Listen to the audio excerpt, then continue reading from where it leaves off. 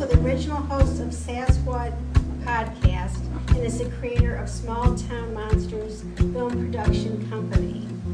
Mark Mansky now hosts Sasquatch podcast with his son and co-host Andy Mansky. Sasquatch is a show or a podcast about Bigfoot. So please welcome Seth, Mark, and Andy.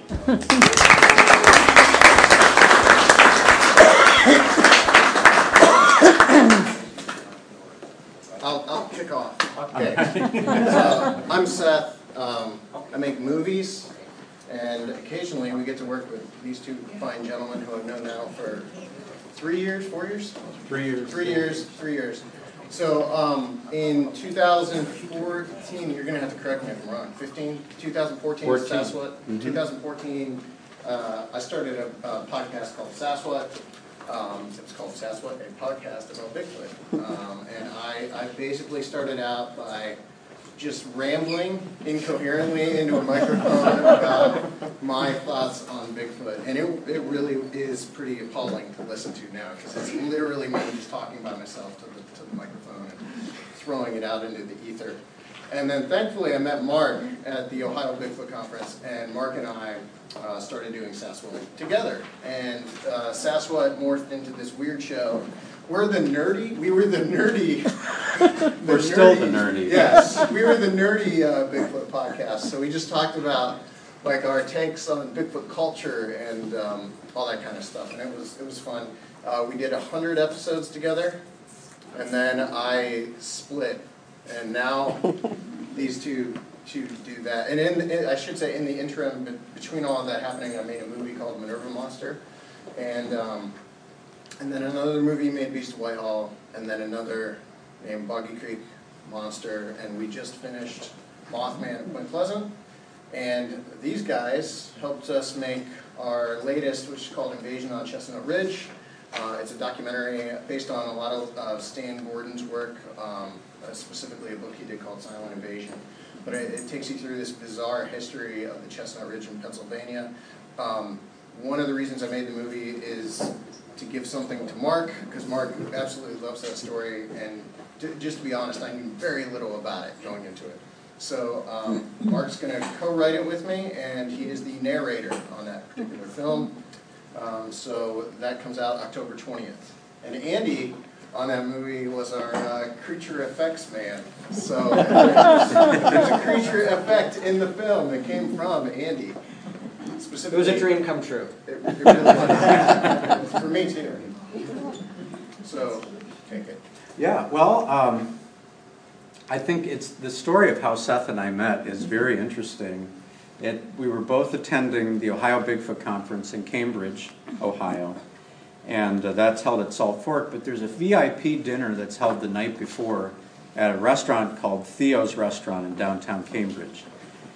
And we generally follow the rules on things, and it said don't go to Theo's before 6 p.m. So we waited until 6 p.m., walked in the restaurant, and it was packed.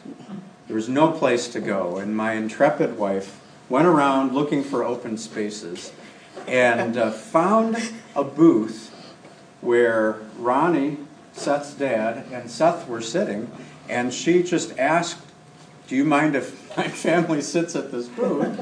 And they were too nice to say no. So we sat down and we started talking about, Bigfoot, obviously, why are you here? But we found out we have movie taste in common, and we like comic books, and like Seth said, we're the nerdy Bigfoot podcast, so we had a lot of nerd interest in mind, as well as when we had a prayer at the beginning of the meal, we learned that we share faith as well, which was really cool.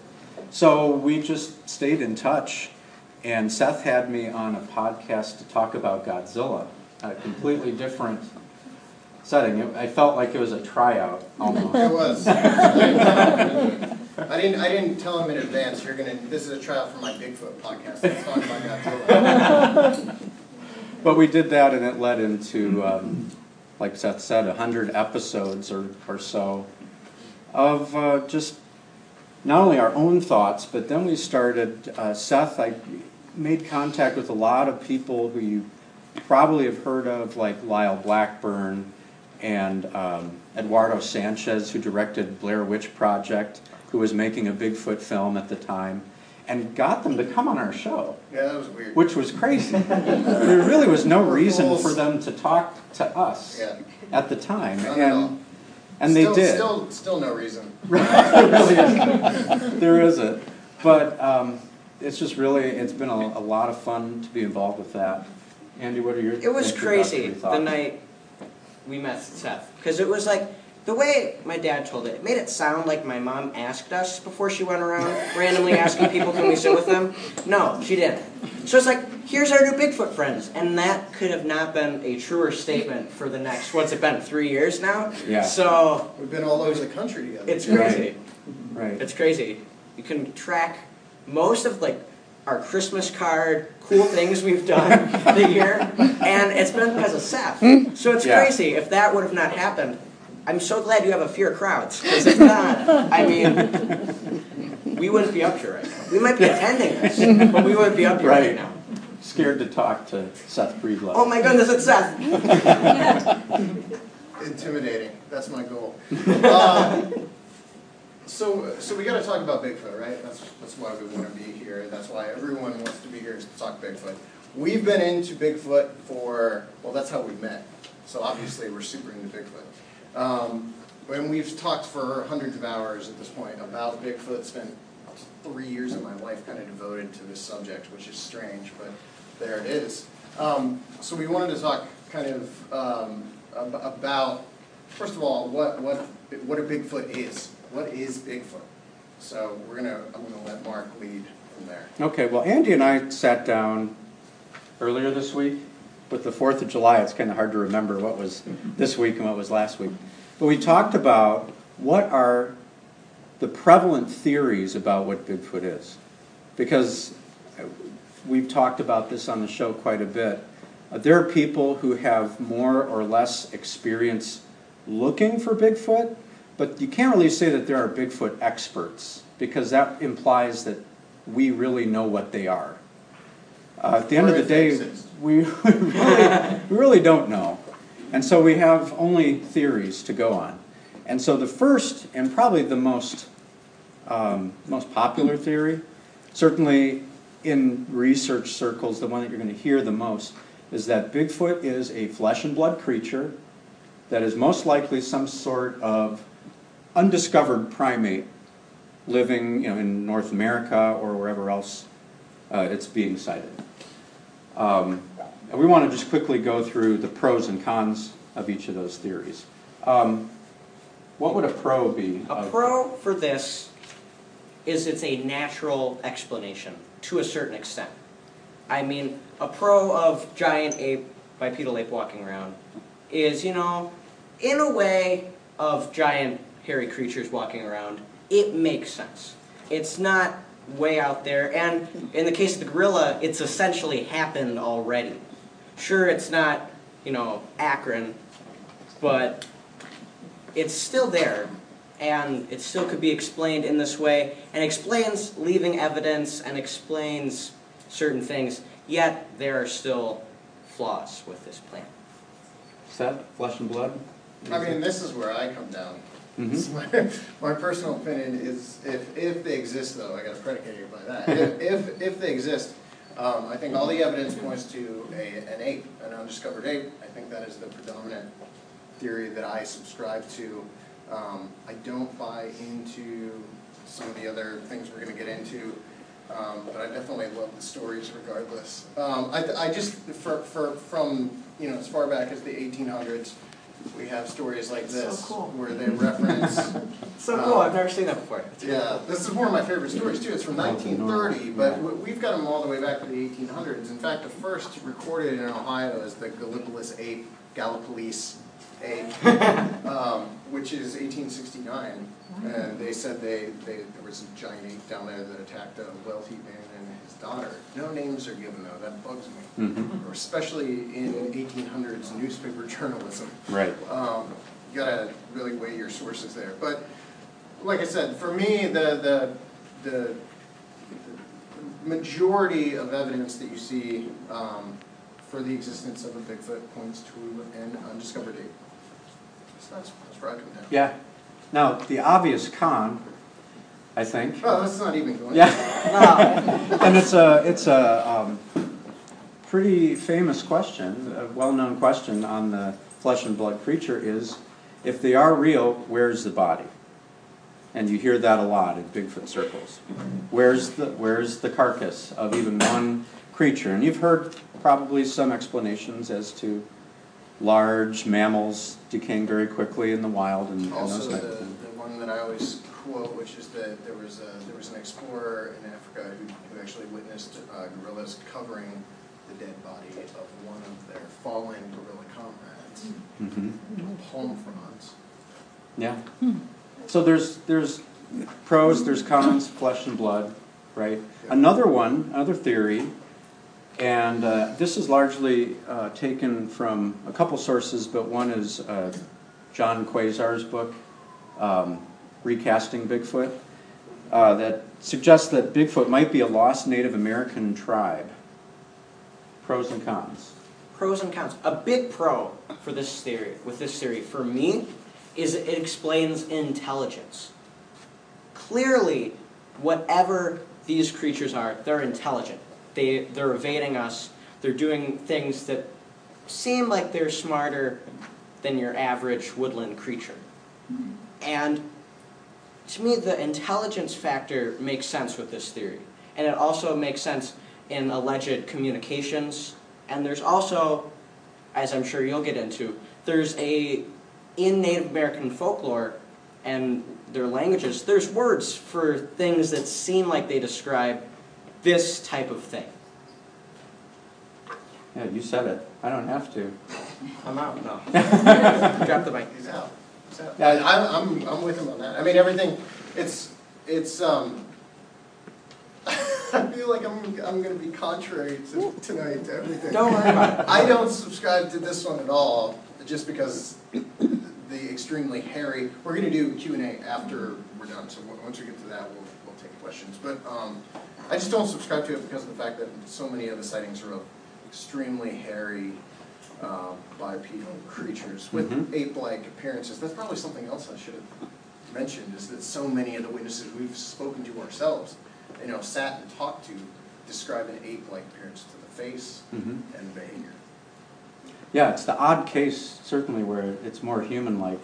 But you do have a lot of them in the late 1800s, and I brought a couple of them, but in the late 1800s he was referred to as a wild man, obviously, and some of that, what the ape proponents point, the reason for that is that they say that people back then didn't know what else to compare it to, because it was a hairy, upright creature. At that point we didn't have gorillas, so they called them wild man. But these early wild man reports, and we could talk about this real quick, because we've spoken about it on the show, but there's some really weird wild man stories, like stories about wild men with spears and riding on horseback and that kind of thing, especially in Canada, if I'm not mistaken, right?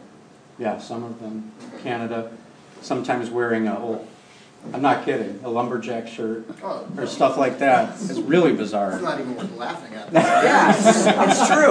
But the name Sasquatch comes from basically if I'm not mistaken, stories about these giant men, right? I mean, essentially that's what a Sasquatch was. Yeah.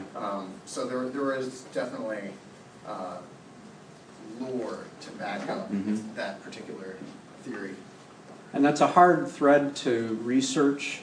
Those who have tried, kind of get so far into Native American communities and they sort of hit a wall where they will communicate with you and talk to you to a certain degree, and then after that, if you're of European descent or you're not Native American, you're not going to be let into that circle.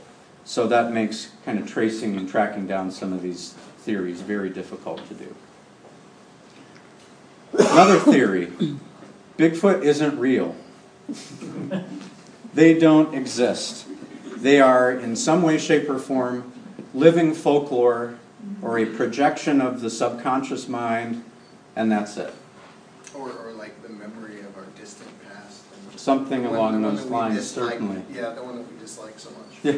Yeah. Go into that more. Well, there's this idea that Bigfoot in general is some sort of psychological manifestation of our caveman history.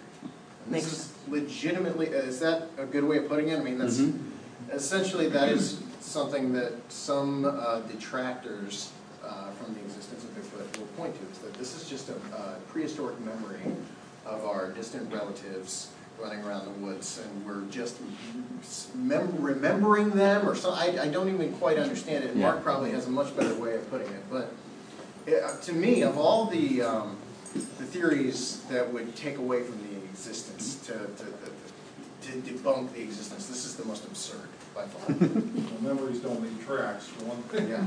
Yeah, right, right. And, you know, the pro of that is, and this is where it usually comes from, it's a neat and tidy academic explanation for what people are seeing. But the problem, of course, is that a lot of your academicians aren't out in the woods, or they're not talking to people about what they've seen. Say that word 6 times fast.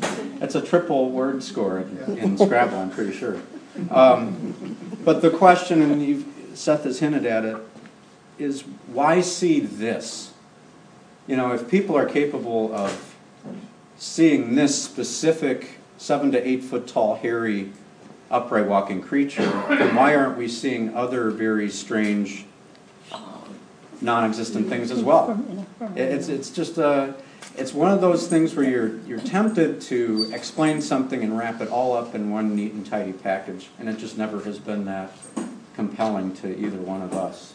I have issues with solving a mystery with something like that, and I Yeah. have issues with solving a mystery with another mystery. Right. Which is when we get into the supernatural stuff, that's where I Yeah. have issues with that. Yeah. I suppose another theory, real quick, we'll speed this up because I want to get into those Ohio reports. But you'll hear people say that everybody is either misidentifying something in the woods or is hoaxing. You know, that's probably the easiest and the most offhand way that people deal with the subject of Bigfoot, is that they'll just sort of immediately say, oh, they're just making it up. You saw a They're- bear. Yeah, right. You're crazy. No. Yeah, and the pros of this, obviously, are people do misidentify things. And it's very easy to see the so-called stump squatch out in the woods, where it looks like something huge and hulking, and we project our thoughts onto that, or what we want to see maybe, but that's not it at all. It's possible.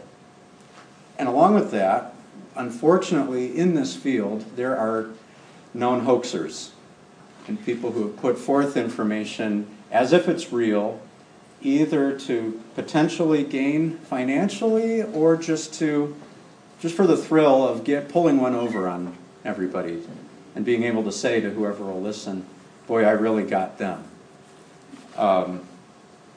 Thoughts on hoaxers? Thoughts on The misidentification thing. There's also another photo where I'm just hugging it. Yeah.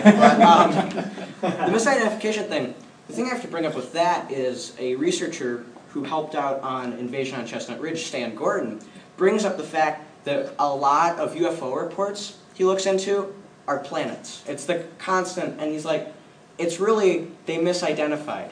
And so it really makes sense that you do have to go, you can't say yes to everything. Because there is the hoaxer who may give you something that you go, well, I heard a guy once say this, so this is what it has to be, and that guy's not telling the truth. So, I mean, people misidentify, and I think as someone who looks into this, you have to realize that.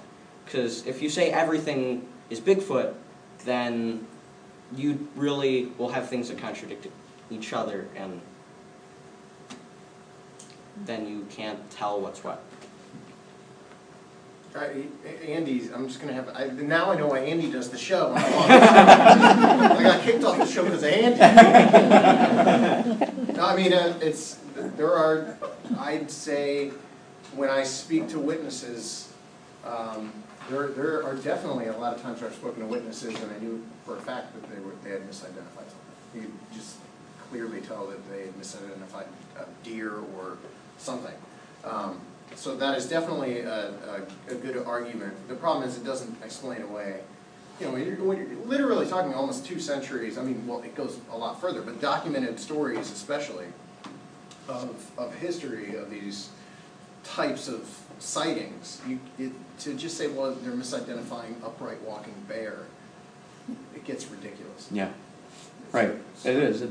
In the end, it's credible witnesses are the problem with this theory.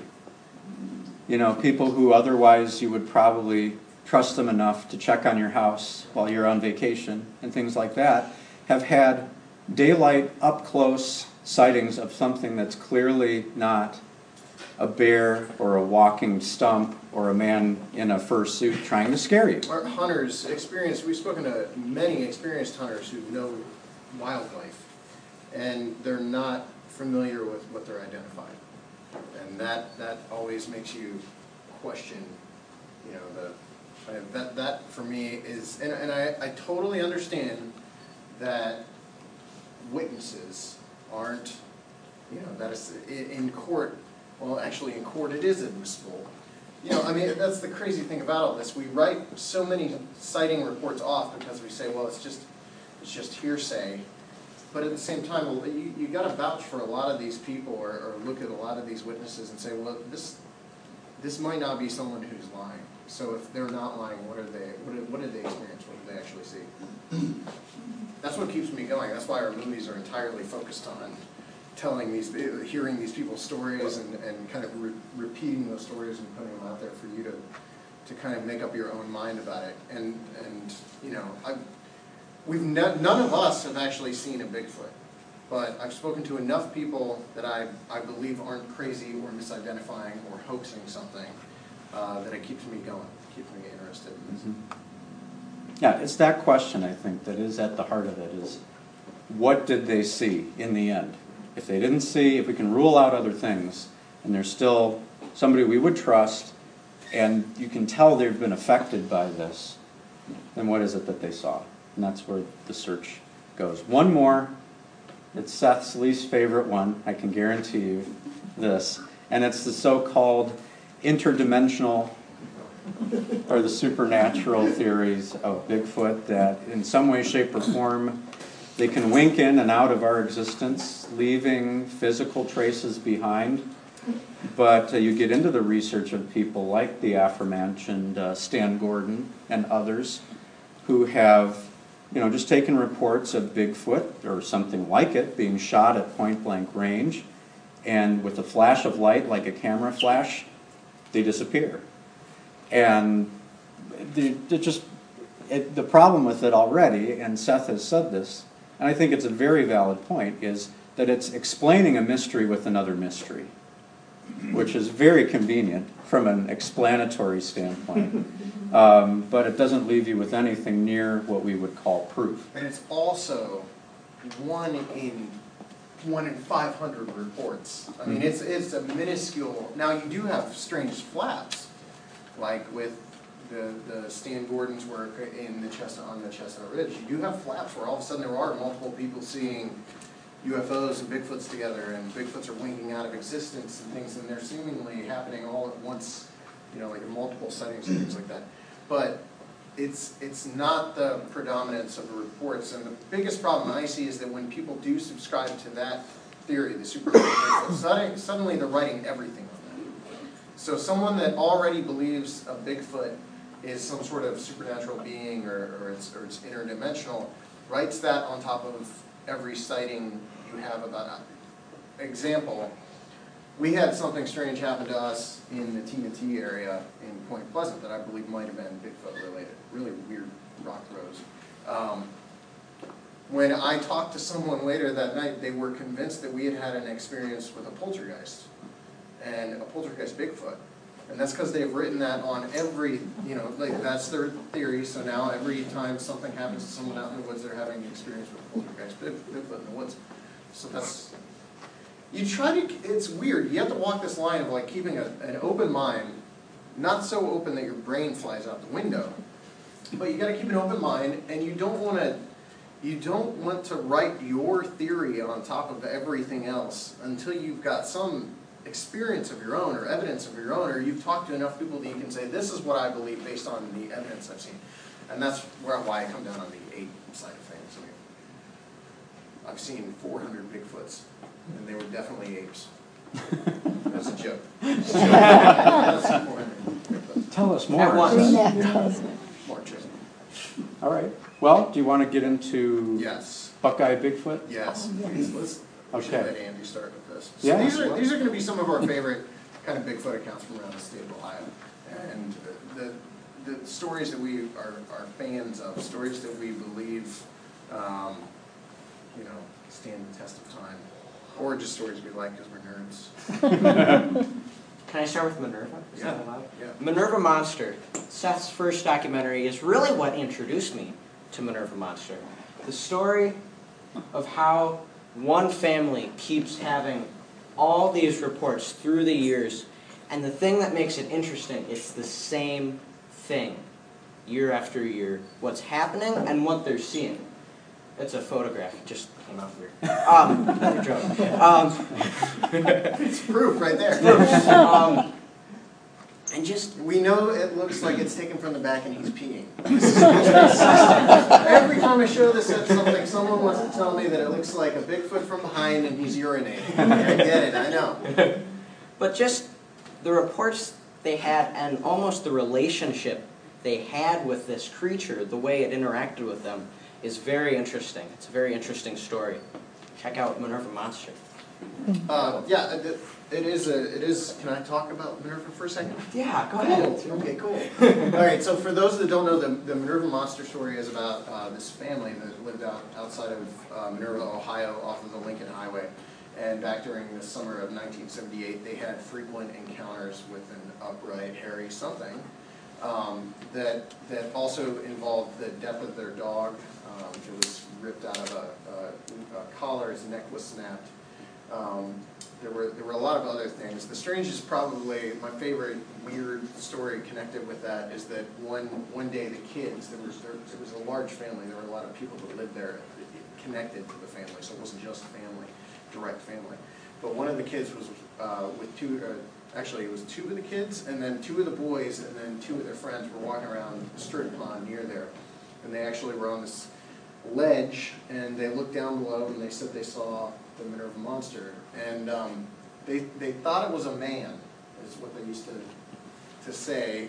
They thought it was like a scary man that lived in the woods. So naturally, as you do when you see a man you don't know, they jumped on him, and he threw one of them to the ground and bit him on the back, and then fled off into the wild. But that is a story that any member of the Caton family will tell you very matter-of-factly. Like it's, we had mashed potatoes for dinner last night. Like mashed potatoes for dinner last night actually sounds really good. But they'll tell you that just like it's just an everyday occurrence.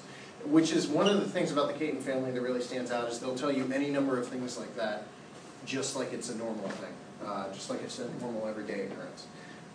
There's a story Brandon has told. Brandon Dalo got to go down, and Brandon produced two of our movies and does all the scores for the movies. Brandon went down and actually got to go hiking back through the woods with the Caton family, and he said they told him the story that late at night you didn't go into the woods behind the Caton's house because bad things would happen. And this one night they were out there and they had been hearing the creatures calling. And again, they tell you this like it's just, like you hear, the guy was driving his car too loud up and down the road last night or something. That's how they talk about these things. Supposedly, how he was walking through the woods and something swung from one of these trees, picked him up and actually launched him through the air and then swung to the other side. And that's a story they'll just tell you. So, and that is still ongoing. That was fairly recent. The Caton family still lives in the same spot they did back in 1978. And they still see things in the woods behind their house today, and that's one of my favorite Ohio stories too. Seth, one of the things I wanted to say about Minerva that I think is really compelling is the reaction of the community to when word got out, especially in the local papers, that the Caton family was having these weird sightings on their property. All of a sudden, there were a number of things that started to happen, one of which was the proverbial armed posse started showing up on their property going to hunt for Bigfoot. And, aside from the Bigfoot element of that, imagine if that's your house and your land, and all of a sudden people are showing up armed on your land, walking around back there trying to shoot something. The stress level would be incredible. And to tie that back into Small Town Monsters, almost every story we've covered has that element, has an armed posse going out searching for the small rural community monster, all the way back to the 1930s and the Norwalk Ape. So that's a common occurrence in these stories, and we found it in every one we've investigated, that there was inevitably some sort of armed posse that goes out hunting the giant creature. But that is the other thing connected with that was the family suffered a lot of ridicule after they'd come forward with their story. Their story was in the newspaper and all kinds of stuff. So, now, didn't you tell me that they went to a football game?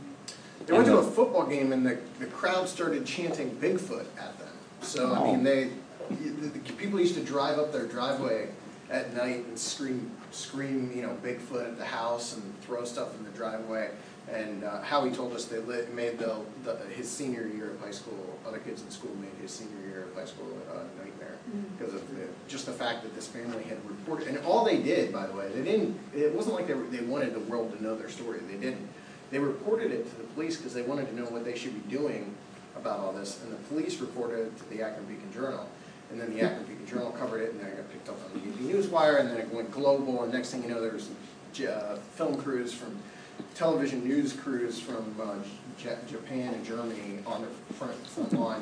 When he says there were people out hunting for a monster, the crowds of people hunting for a monster were so large that they shut down the Lincoln Highway because they had parked up and down the highway on both sides and jammed the road. So that's how bad it got at one point. It's a big story. Not this story, that's the Norwalk Ape. I switched to that to draw a connection.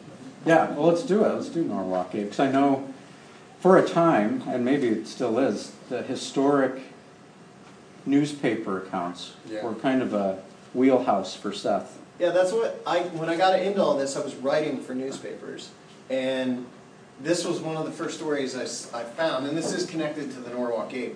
But this is the early 1930s. What's weird is in 1919 they also had another flat ape sighting flat, but it wasn't as large. They didn't have posses looking for this creature. But in 1919 there was another horde of people out searching for the Norwalk Ape. So he shows up about 10 years, 11 years later. And this is Norwalk, Ohio, Sandusky, if I'm not mistaken. Is that right? Sandusky? Mm-hmm. Okay. Now that might not make a ton of sense now because you think of Sandusky as a fairly populated area. But if you go back to the early 1900s, it was not. It was actually, I'm not 100% sure it connected to that Great Black Swamp that used to be covering a lot of northwestern Ohio. But there used to be a swamp in Ohio called the Great Black Swamp. How many people are familiar with that? Okay, yeah, it covered much of, thank you, Sue, I should probably just have Sue. It covered much of northwestern Ohio and into Indiana. That's how I know. Into Indiana, if I'm not mistaken. And you want a perfect place for an undiscovered animal to hide out, it would have been here. It's miles and miles of swampland that they drained over the course of 20, 30 years, a very long period of time it took them to drain that land. And that land, a lot of that land is very fertile farmland now, which makes sense. It used to be swampland. But anyway, the point is, back in this period of time, that was not a very populated section of Ohio. So it kind of makes sense. And you can track a lot of these sighting reports. I've done it in Ohio. I don't know about other states. In Ohio, you can track a lot of these sighting reports to the populated areas. Areas that are populated now might not have been back then. Back then, they would have had more sightings. Now they've moved further south. So when you look at Ohio, the bulk or the most amount of sightings tend to take place kind of southeastern Ohio, and then do that thumbnail. Think of like, or a crescent moon up around the border at the southern tip of the state, kind of like on the border with West Virginia, Kentucky, up that way. That's where a lot of those sightings, Hocking, down in the Hocking Hills area, there's a lot of sightings, but obviously everyone talks about Salt Fork State Park. But the Norwalk Ape is a cool story, and there's a lot to it, so I don't want to go too much into it, but basically these people saw a ape-like creature multiple times, many people saw it. One of the funniest aspects of the story is that a local minister saw it originally and claimed he had seen a giant groundhog. So again, they're trying to connect this thing to something they understand. And he said he saw a giant groundhog. So, and eventually that is the theory that they tried to debunk this with. There was a local, not a skeptic, but like a local guy who was like, well, we just saw a giant groundhog. And they said this thing was like 6 feet tall. It's not enormous, but it's like a 6 foot tall, Bigfoot type creature in Norwalk, Ohio back in 1919 through early 1930s. And this is taken near Crystal Rock, which I looked up, and it's closer, it's moving further toward like the Cleveland area now, if I'm not mistaken. So you could actually go through the newspapers and track this thing being seen across multiple counties over the course of like 2 weeks back in 1930. It's a pretty cool story. It's one no one ever talks about. So it's my baby.